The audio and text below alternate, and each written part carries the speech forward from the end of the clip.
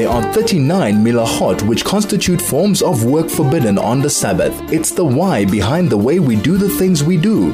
Join Rabbi Moshe Shnerb now for Hilchos Shabbos, only on 101.9 Chai FM.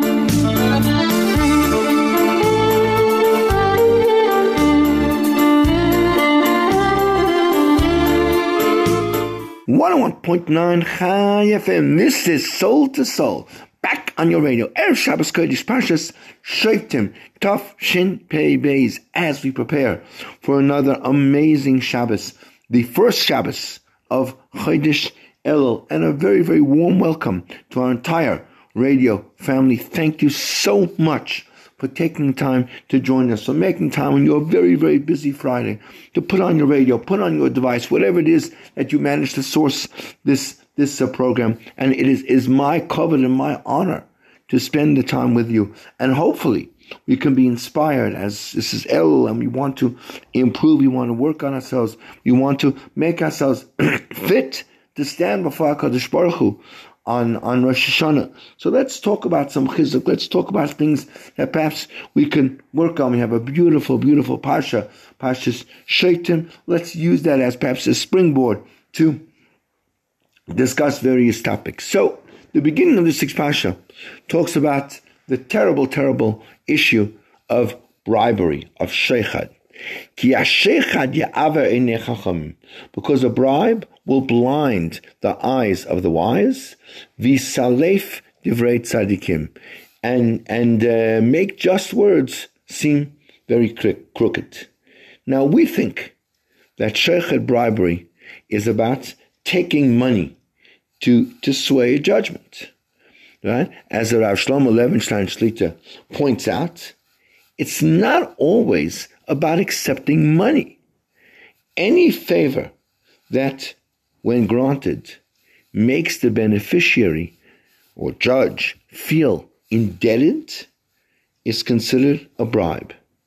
Indeed, as we see from the following story, which comes from the book of the Footsteps of the Maggid Bar Pesach Kron, one can never be too careful with regard to the far-reaching effects of taking a bribe or accepting any kind of favor. Harav Eliyameir Bloch Zal, together with his brother-in-law, Harav Chaim Mordechai Katz Zal, founded the Telz Yeshiva in America. The Rosh Yeshiva had lost his wife and 4 of his children to the Nazi murderers when they decimated the city of Telz in Lithuania. He remarried, and he and his wife were blessed with a son and a daughter.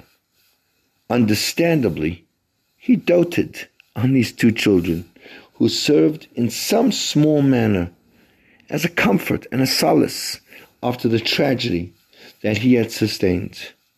Unfortunately, as much as they wanted to, they were unable, due to their material insufficiency, to provide the 2 children with even the basic, simple toys with which all children grow up. When their son's 3rd birthday arrived, 2 of the yeshiva's bochurim, each one came from a well-to-do family, purchased a small tricycle as a birthday gift. We can only begin to imagine the joy that permeated within their house.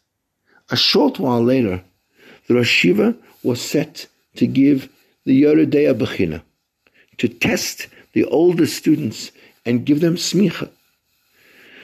When they walked into the Bechina, the Rosh Yeshiva smiled. Just the other day, I penned a thank you note to you for the gift you gave our son. It was greatly appreciated. However, due to the feelings of gratitude that I have for you, I do not think that I can be objective in testing you for smicha.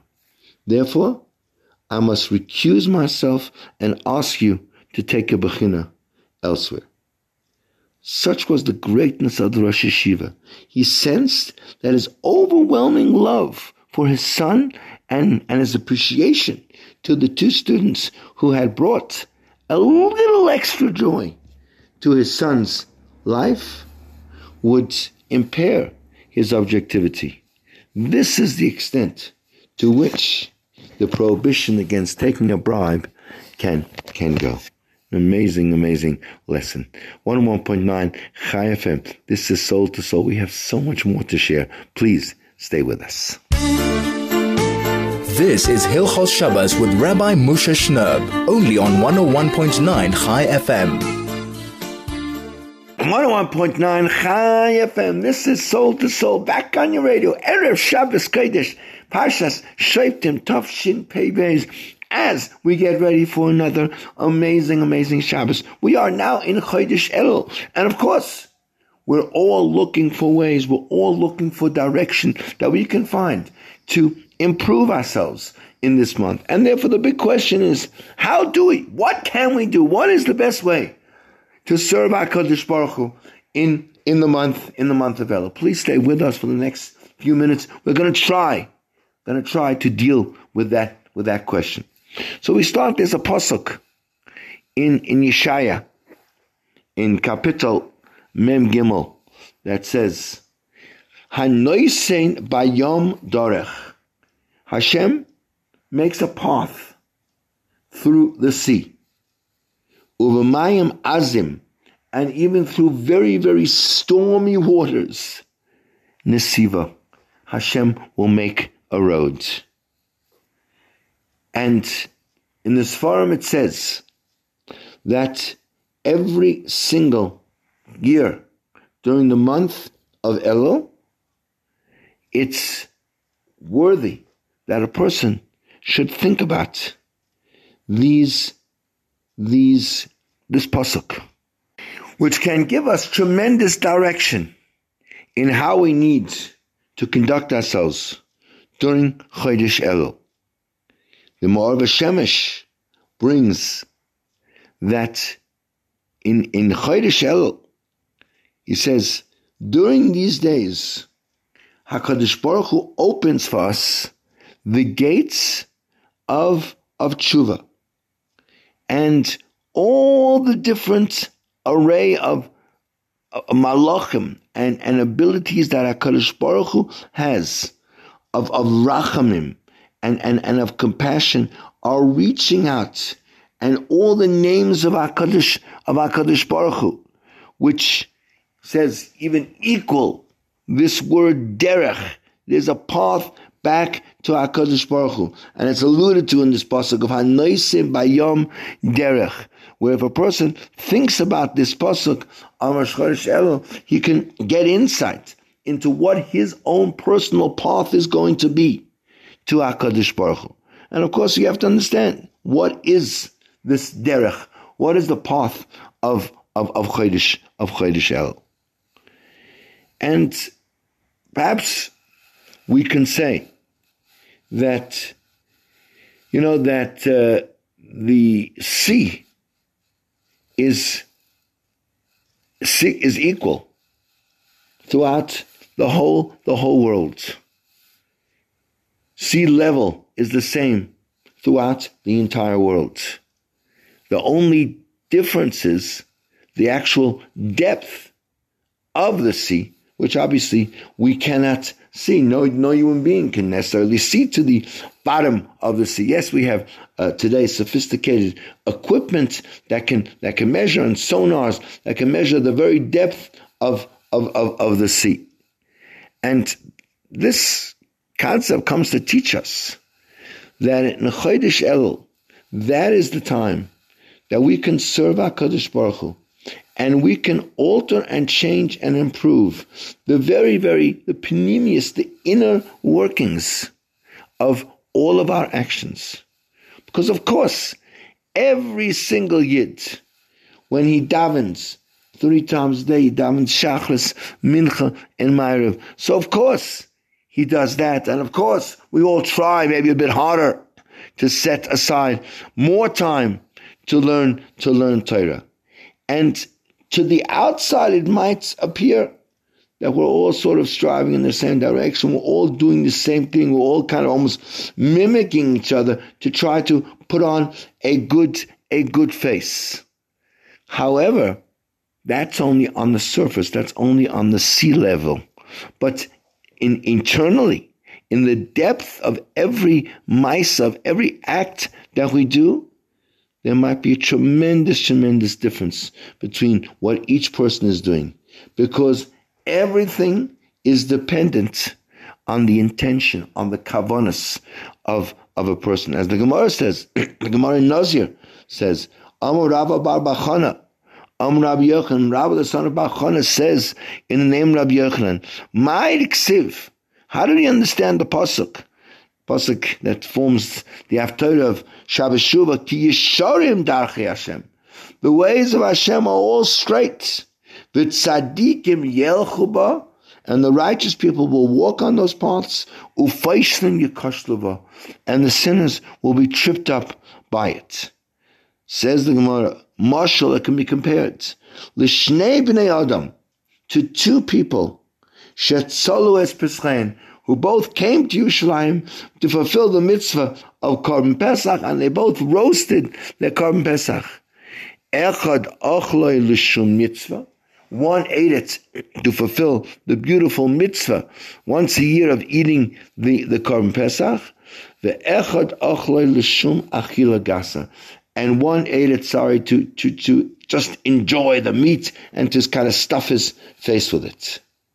The one who ate it, l'shem mitzvah, that's the tzadikim yelchuba. Tzadikim walk and utilize the mitzvah Hashem as a path, as a direction. And the one who ate just to stuff his face, that's who poishlim yikoshluba. That is the sinners who will get tripped up in them. So Reish Lakish responds, Hai Rasha Karisale. This person, he ate the Korban Pesach, he did the mitzvah. Okay, he maybe had the wrong intention. He did it because he enjoyed the taste of lamb chops, and that's all. But for that he gets called a Rasha.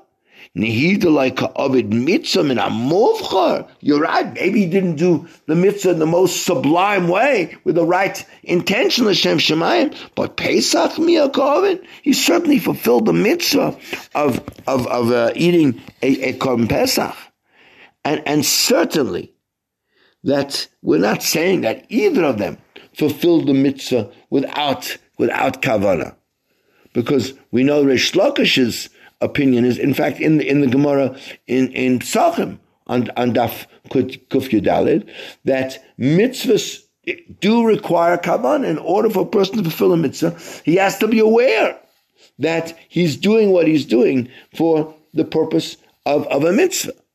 But if a person fulfills the mitzvah with he knows he's doing a mitzvah, but if really his motivation is because for his own benefit, so there's something lacking in the altruistic motivation of what he's doing, that really, really downgrades and impugns the whole worth of the mitzvah and its tremendous benefits.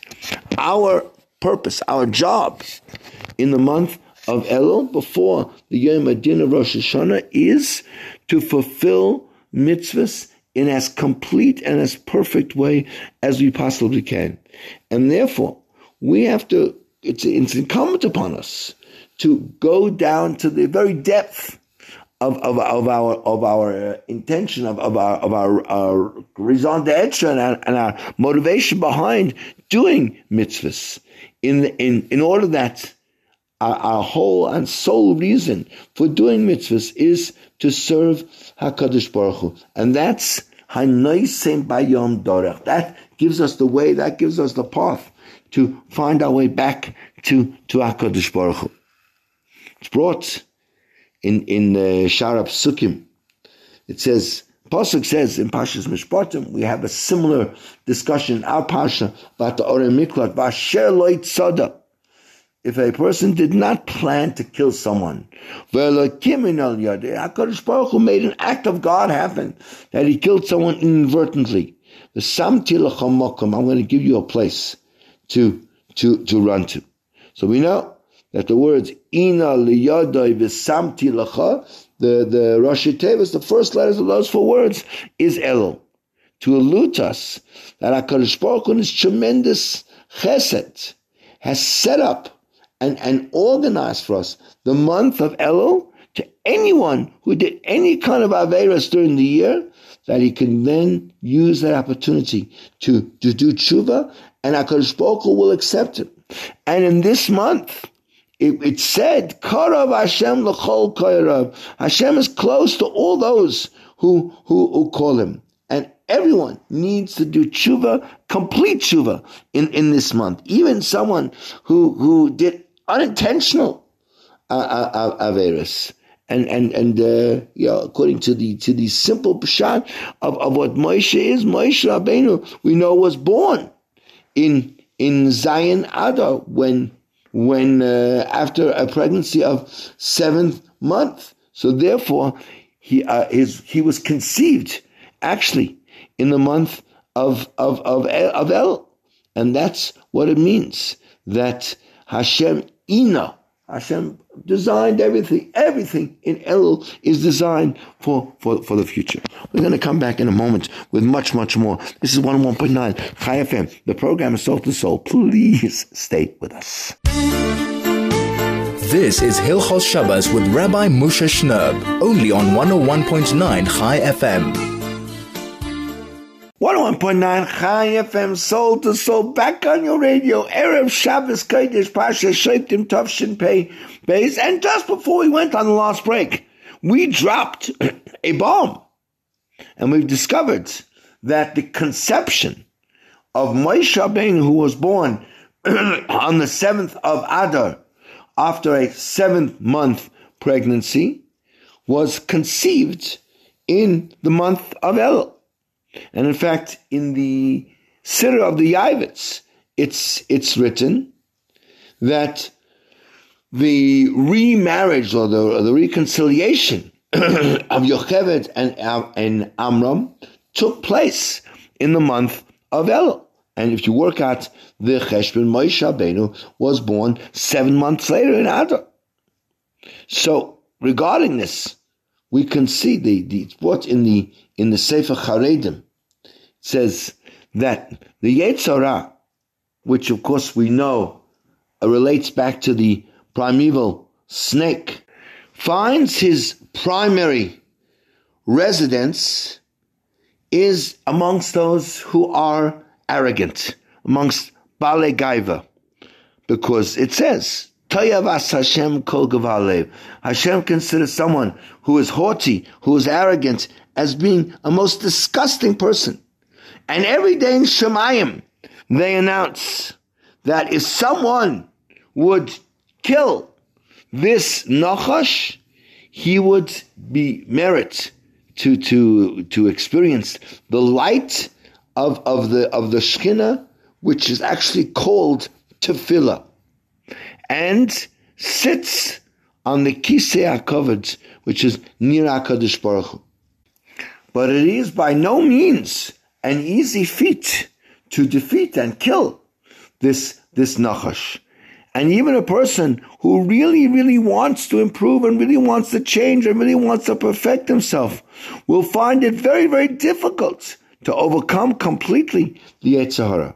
But it can be that when a person really wants to be able to overcome the Yetzer Hara, so that person receives a little spark from the neshama of Moshe Rabbeinu, and then that gives him the strength, that gives him the fortitude to actually crush that snake, that Yetzer Hara.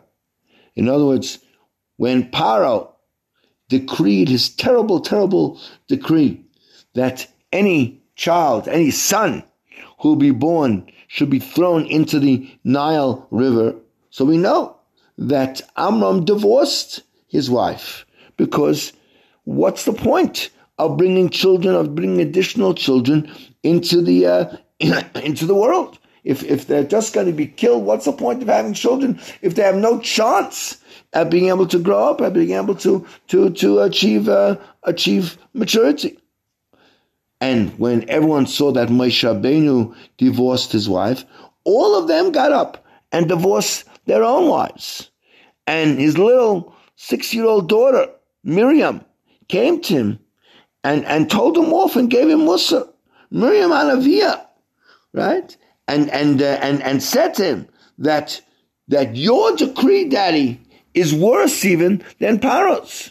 As the Gemara in Saita says, she said to him, his father says, your Gezerah is kasha yoishem misha Paro, was even more stringent, more terrible than Paro. Why? Because Paro only wanted to kill the male children. And you, by divorcing Mommy, you've made a blanket decree against both males and female children. Paro only decreed that people will be killed in this world. And you, by not creating the children, you're robbing people even of the opportunity of this world and the next world. Paro, the Rasha, it's a doubt, whether his decree will be fulfilled or not. Right? But you are a tzaddik, and certainly if you make a gezerah, it's going to be fulfilled. Based on his daughter's Musar, Amram got up and remarried his wife. And again, when everyone saw that Amram had remarried his wife, they all went also and remarried their wives. So when Amram remarried his wife, and then everyone else did so.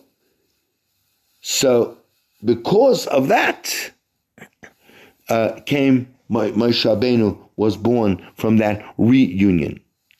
Now, this remarriage of Amram and Yocheved teaches us that he realized he had made a mistake, and he completely accepted responsibility and resolved to change and fix his ways. And he proved that a person is able to admit that he's made mistakes, to regret his previous actions, and to change. And as we see from this story, this took place in Chodesh Elul.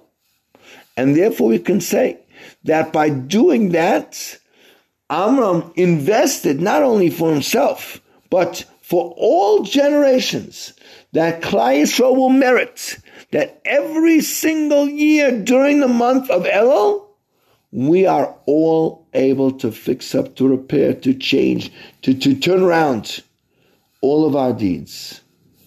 And not only will we repair ourselves, we will cause to bring down to this world in this month actually the little bit of the spark of the neshama of Moshe Rabbeinu, which can help every single Jew to do tshuva and to overcome the Yetzer Hara. Not only that, we can also cause to bring down the Shekhinah, that it should be much, much closer, much, much more acceptable, much more accessible, to all of us. As in fact, the Medrash Rabbah in Shir Hashirim says, if a person did an Aveira, so you have to know that Adam Arishan also did an Aveira, and because of that, the Shekhinah, which was very, very much present in the world of time of creation, rose up to the first heaven. Cain did an Aveira by killing his brother, and the Shekhinah rose up again to the second heaven. Enosh started serving idols, and HaKadosh Baruch Hu went up to the third heaven. The generation of the flood did their terrible actions, and the Shekhinah went up to the fourth heaven. The generation of the Tower of Babel did their terrible revolt against Hashem, and Hashem went up to the fifth heaven. The generation, the people of Sodom, and their terrible cruelty caused the Shekhinah to go up to the sixth level. The Egyptians, in the time of Avram, where they kidnapped Sarah, caused the Shekhinah to go up to the seventh heaven. In correspondence to that, there were 7 tzaddikim, and they brought the Shekhinah back down to this earth. Avram brought him from level 7 to level 6. Yitzchak from level 6 to level 5. Yaakov from level 5 to level 4. Levi from level 4 to level 3. Kahas from level 3 to level 2. Amram from level 2 to level 1, which is, and Moshe Rabbeinu came and brought the Shekhinah back down to this earth. And the Mabit brings in the Sefer Beis Elokim, the beginning of Shara Tshuva, it says, Chokarnu, we've done much research, much investigation about the Gedorim, about definitions and the parameters of Tshuva. Umatzu Nochon Rishon, we found that it's absolutely correct, this idea. And that is, Vehi Kariva Lashem Meiricha Kachet. That Tshuva means, by definition, coming close to HaKadosh Baruch Hu and repairing the distance that is caused by a person being involved in sin, being involved in the chet. And what we mean is, what the desire is, and when we use the word Kariva, coming close to HaKadosh Baruch Hu, is that when a person does Tshuva, his entire intention is, I want to come closer to HaKadosh Baruch who has unfortunately distanced himself from me because we rebelled against Hashem. We went against Hashem. We did what Hashem didn't want us to do, and Hashem went up to higher heavens. Without Tshuva, we can bring him back. And along these lines, says the Sfas Emes, says the main Tshuva is not necessarily to sort of feel to feel bad and regret the sins, the Averos that we've done. But even more importantly, a person has to do Tshuva to want to connect back to his own roots, to connect back to who he really is. And that's what Chazal mean when they say that Tshuva has the power to reach all the way up to the Kisei HaKavod, to HaKadosh Baruch Hu's own throne. And the Rambam brings down in Hilchos Tshuva, in the very, very first halacha, right? That we know, of course, that every single letter in the Rambam is exact. There's not an extra word. It's written so precisely. And what he says there is so beautiful. It says, Kishiyase Tshuva, when a person does Tshuva, the Yoshuv Mechetai, and he wants to do Tshuva from his chet, Chayev Lisfadis. He's obligated to declare, to confess his sins. What does it mean? What is this return? Right? Why does the Rambam seemingly have to repeat his words? He says, when he does tshuva and comes back from his sins, surely that's what tshuva is. Tshuva is coming back from your sins. No, but we have to understand it's more than that. That if a person tripped up and a person did something that was wrong, for example, he ate something, God forbid, that he shouldn't have eaten. That he thought maybe it was kosher and it wasn't kosher. So obviously, it's clear that he would be obligated to do tshuva for the chet by regretting what he's done and stopping to do the forbidden action, and of course accepting upon himself to the best of his ability not to do that avera again. But at the end of the day, through the chet that he did, that caused HaKadosh Baruch Hu to go up to a higher heaven. It created a distance between himself and the master of the universe. As the Navi says in Yeshaya, Avo nesechem hayu mavdilim beinechem uvein elokechem. Your averos create a gulf, create a chasm, create an iron curtain between yourselves and between HaKadosh Baruch Hu. And we need to get back to that place that we've fallen from, to come back to our source, to our roots. And that's why the Torah says to us, V'shavta ad Hashem Elokecha. Come back all the way to Hashem, your gods. Right? And that is the power of tshuva to reconnect the connection between ourselves and our Creator.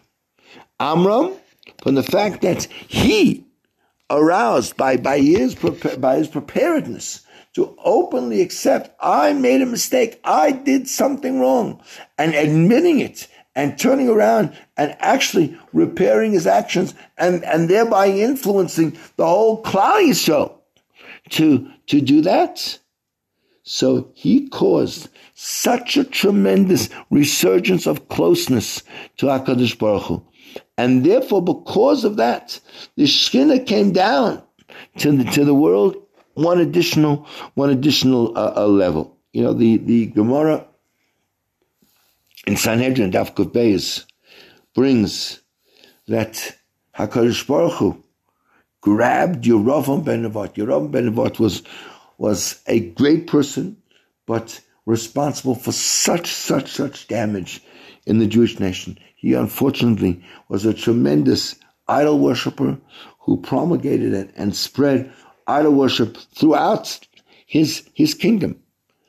And it says, Hashem grabbed Yeravam by his garment and said to him, Chazar b'cha, do tshuva. And the consequence of being in the language of the Gemara is, Va'ani va'ato ben Yishai. And I, says HaKadosh Baruch Hu, and you, and David HaMelech, nitayel b'Gan Eden. We will walk together in Gan Eden. Amaloi, Yeravam answers, me Barosh. We're going to walk. Who's going to walk in front? Amalei ben Yishai. David HaMelech is going to walk in front. Amari said, Iyahachi, if that's the case, if David HaMelech is going to walk in front, Loi bo'ina, I'm not coming. Start without me. And the obvious question is, if HaKadosh Baruch Hu was already suggesting to Yeravam that they would go for a walk together, it says Yachad, with David HaMelech, surely that implies that he already was on such a level that if you would have just made the decision to do tshuva, he would have been deserving of walking with HaKadosh Baruch Hu and David HaMelech together.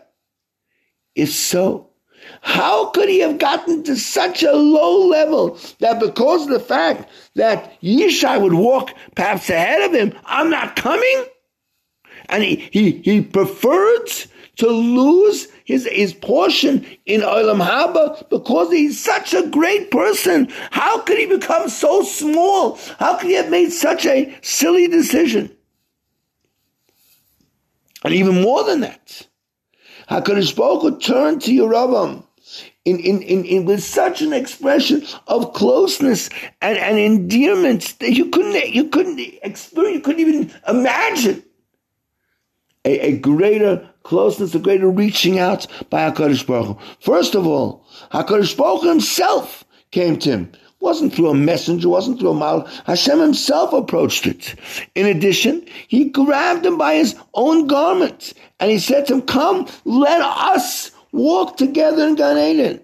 Not just to be in Gan Eden, but let's walk there. And walking together is what friends, what close people, what people who are intimate do. Right? And in the Orach Chaim HaKadosh, in the beginning of Parshas B'chukoisai, he explains that there is no greater pleasure in the entire universe. HaKadosh Baruch Hu was speaking to him. HaKadosh Baruch Hu was holding on to him. HaKadosh Baruch Hu was offering him a walk in Gan Eden. And he responds, well, if I'm not going to be in front, I'm not coming. We have to understand that in reality, if Yerovam would have done tshuva, then he would have returned to his original situation before any Avera was done. And in that original situation of where his neshama came from and where he was in the world of perfection before he did any Avera, so he would have been greater. He would have put all the other Chacham of Yisrael to shame. They would have been like grass compared to him. He would have been Zeiche to walk with HaKadosh Baruch Hu in Gan Eden. And the reality was, he would have walked in front. If he had agreed to do tshuva, he would have walked in front. But comes Yeravam and begins to make all kinds of conditions with HaKadosh Baruch Hu. Who's going to walk in front? In other words, I'm prepared to do tshuva on a condition that I'm going to go back to my original position, and I'm going to be the greatest Jew. I'm going to be in charge. And that already is impugning his tshuva, because you don't need to do tshuva because you want to get back to your original position before you did an Avera. The purpose of your tshuva is for HaKadosh Baruch Hu. And that's what HaKadosh Baruch Hu says. If through the fact that you're going to do tshuva, I'm going to get back to my original madrega, and that's what I want, and if not, then I'm not interested. So then, your whole life, you haven't got the inkling that the purpose of doing tshuva is to come close to HaKadosh Baruch Hu. The whole concept of tshuva is what HaKadosh Baruch Hu wants. It's not for me. I'm not doing tshuva because it's going to make a difference in my life. It brings the world to its total perfection. You're not doing any favor to HaKadosh Baruch Hu. HaKadosh Baruch Hu doesn't need you.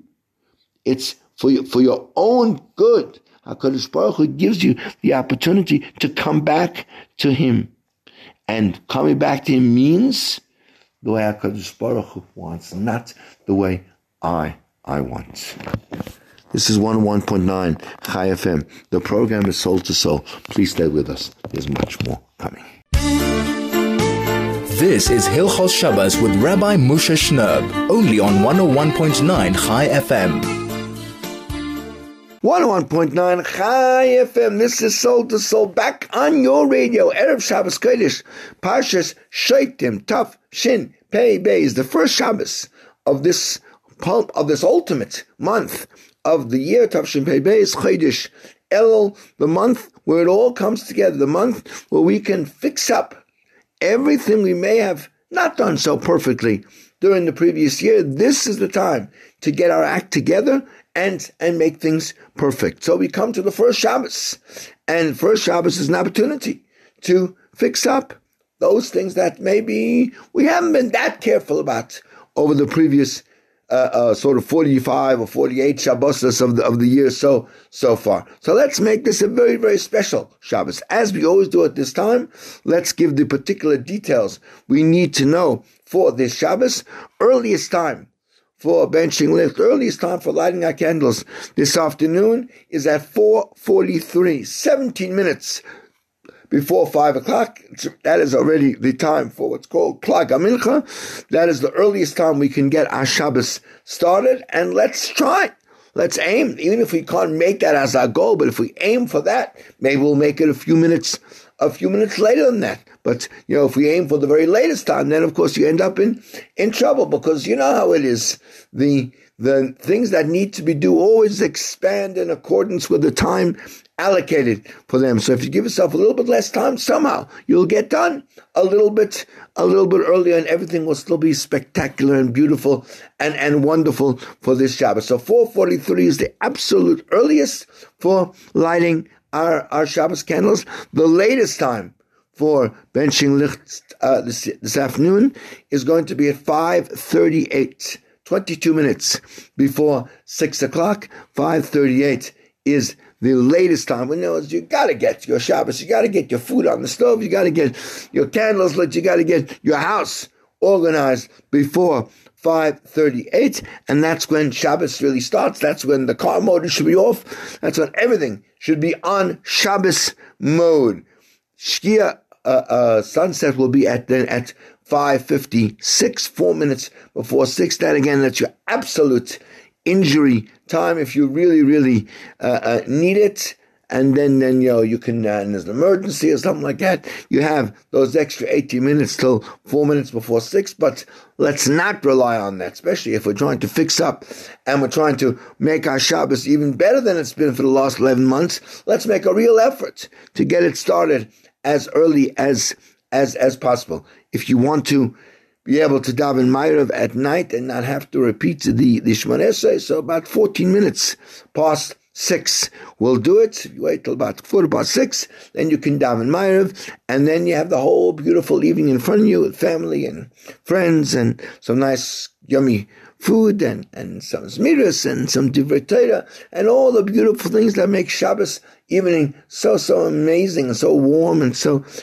appealing to all of the Jewish nation. Let's make it a very, very special night. Tomorrow, of course, is Shabbos Kodesh, Parshat Shoftim. Lots in the Parsha, packed with different kind of mitzvahs and important ideas. Many of them that have to do with Shoftim-Elul, as we spoke before, for those who were listening in the earlier segments. So, of course, the Parsha is Shoftim. The Haftarah is the fourth of the very, very special Haftarahs that we read between Tisha B'Av and Rosh Hashanah, and it talks about how HaKadosh Baruch Hu, Hashem is going to comfort us and bring us back, Metchem, to Yerushalayim and to the Beis Mikdash as quickly as possible, and we look forward and wait for that day. The Pirkei Avos tomorrow afternoon is Perek Vav, the final Perek of Pirkei Avos. There's so much to learn, so much to understand in that Perek. And Shabbos is getting later. Shabbos Kodesh ends tomorrow night at 6:28. It's almost 6:30 already. Shabbos is over. It's already moved like almost 40 minutes from the earliest time of the year, and it's going to keep moving throughout the period till we get to summer. So it's a beautiful Shabbos, and then of course we go into our second full week of Elul and the Shofar and all the things that we need to be doing in order to get ready for Rosh Hashanah.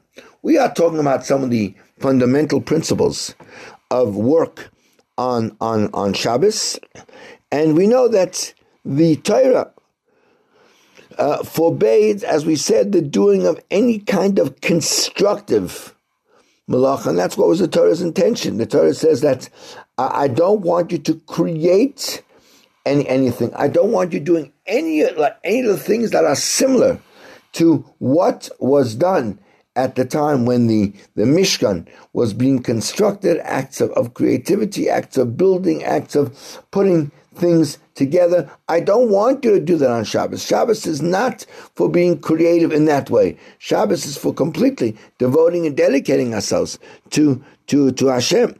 The truth is, any activities that we do which don't involve any sort of new creation, even if, as we said, even if they require a great amount of physical effort, a great amount of muscle, a great amount of brawn, a great amount of effort, those things would not halachically, in terms of the 39 principles of work, would not be forbidden.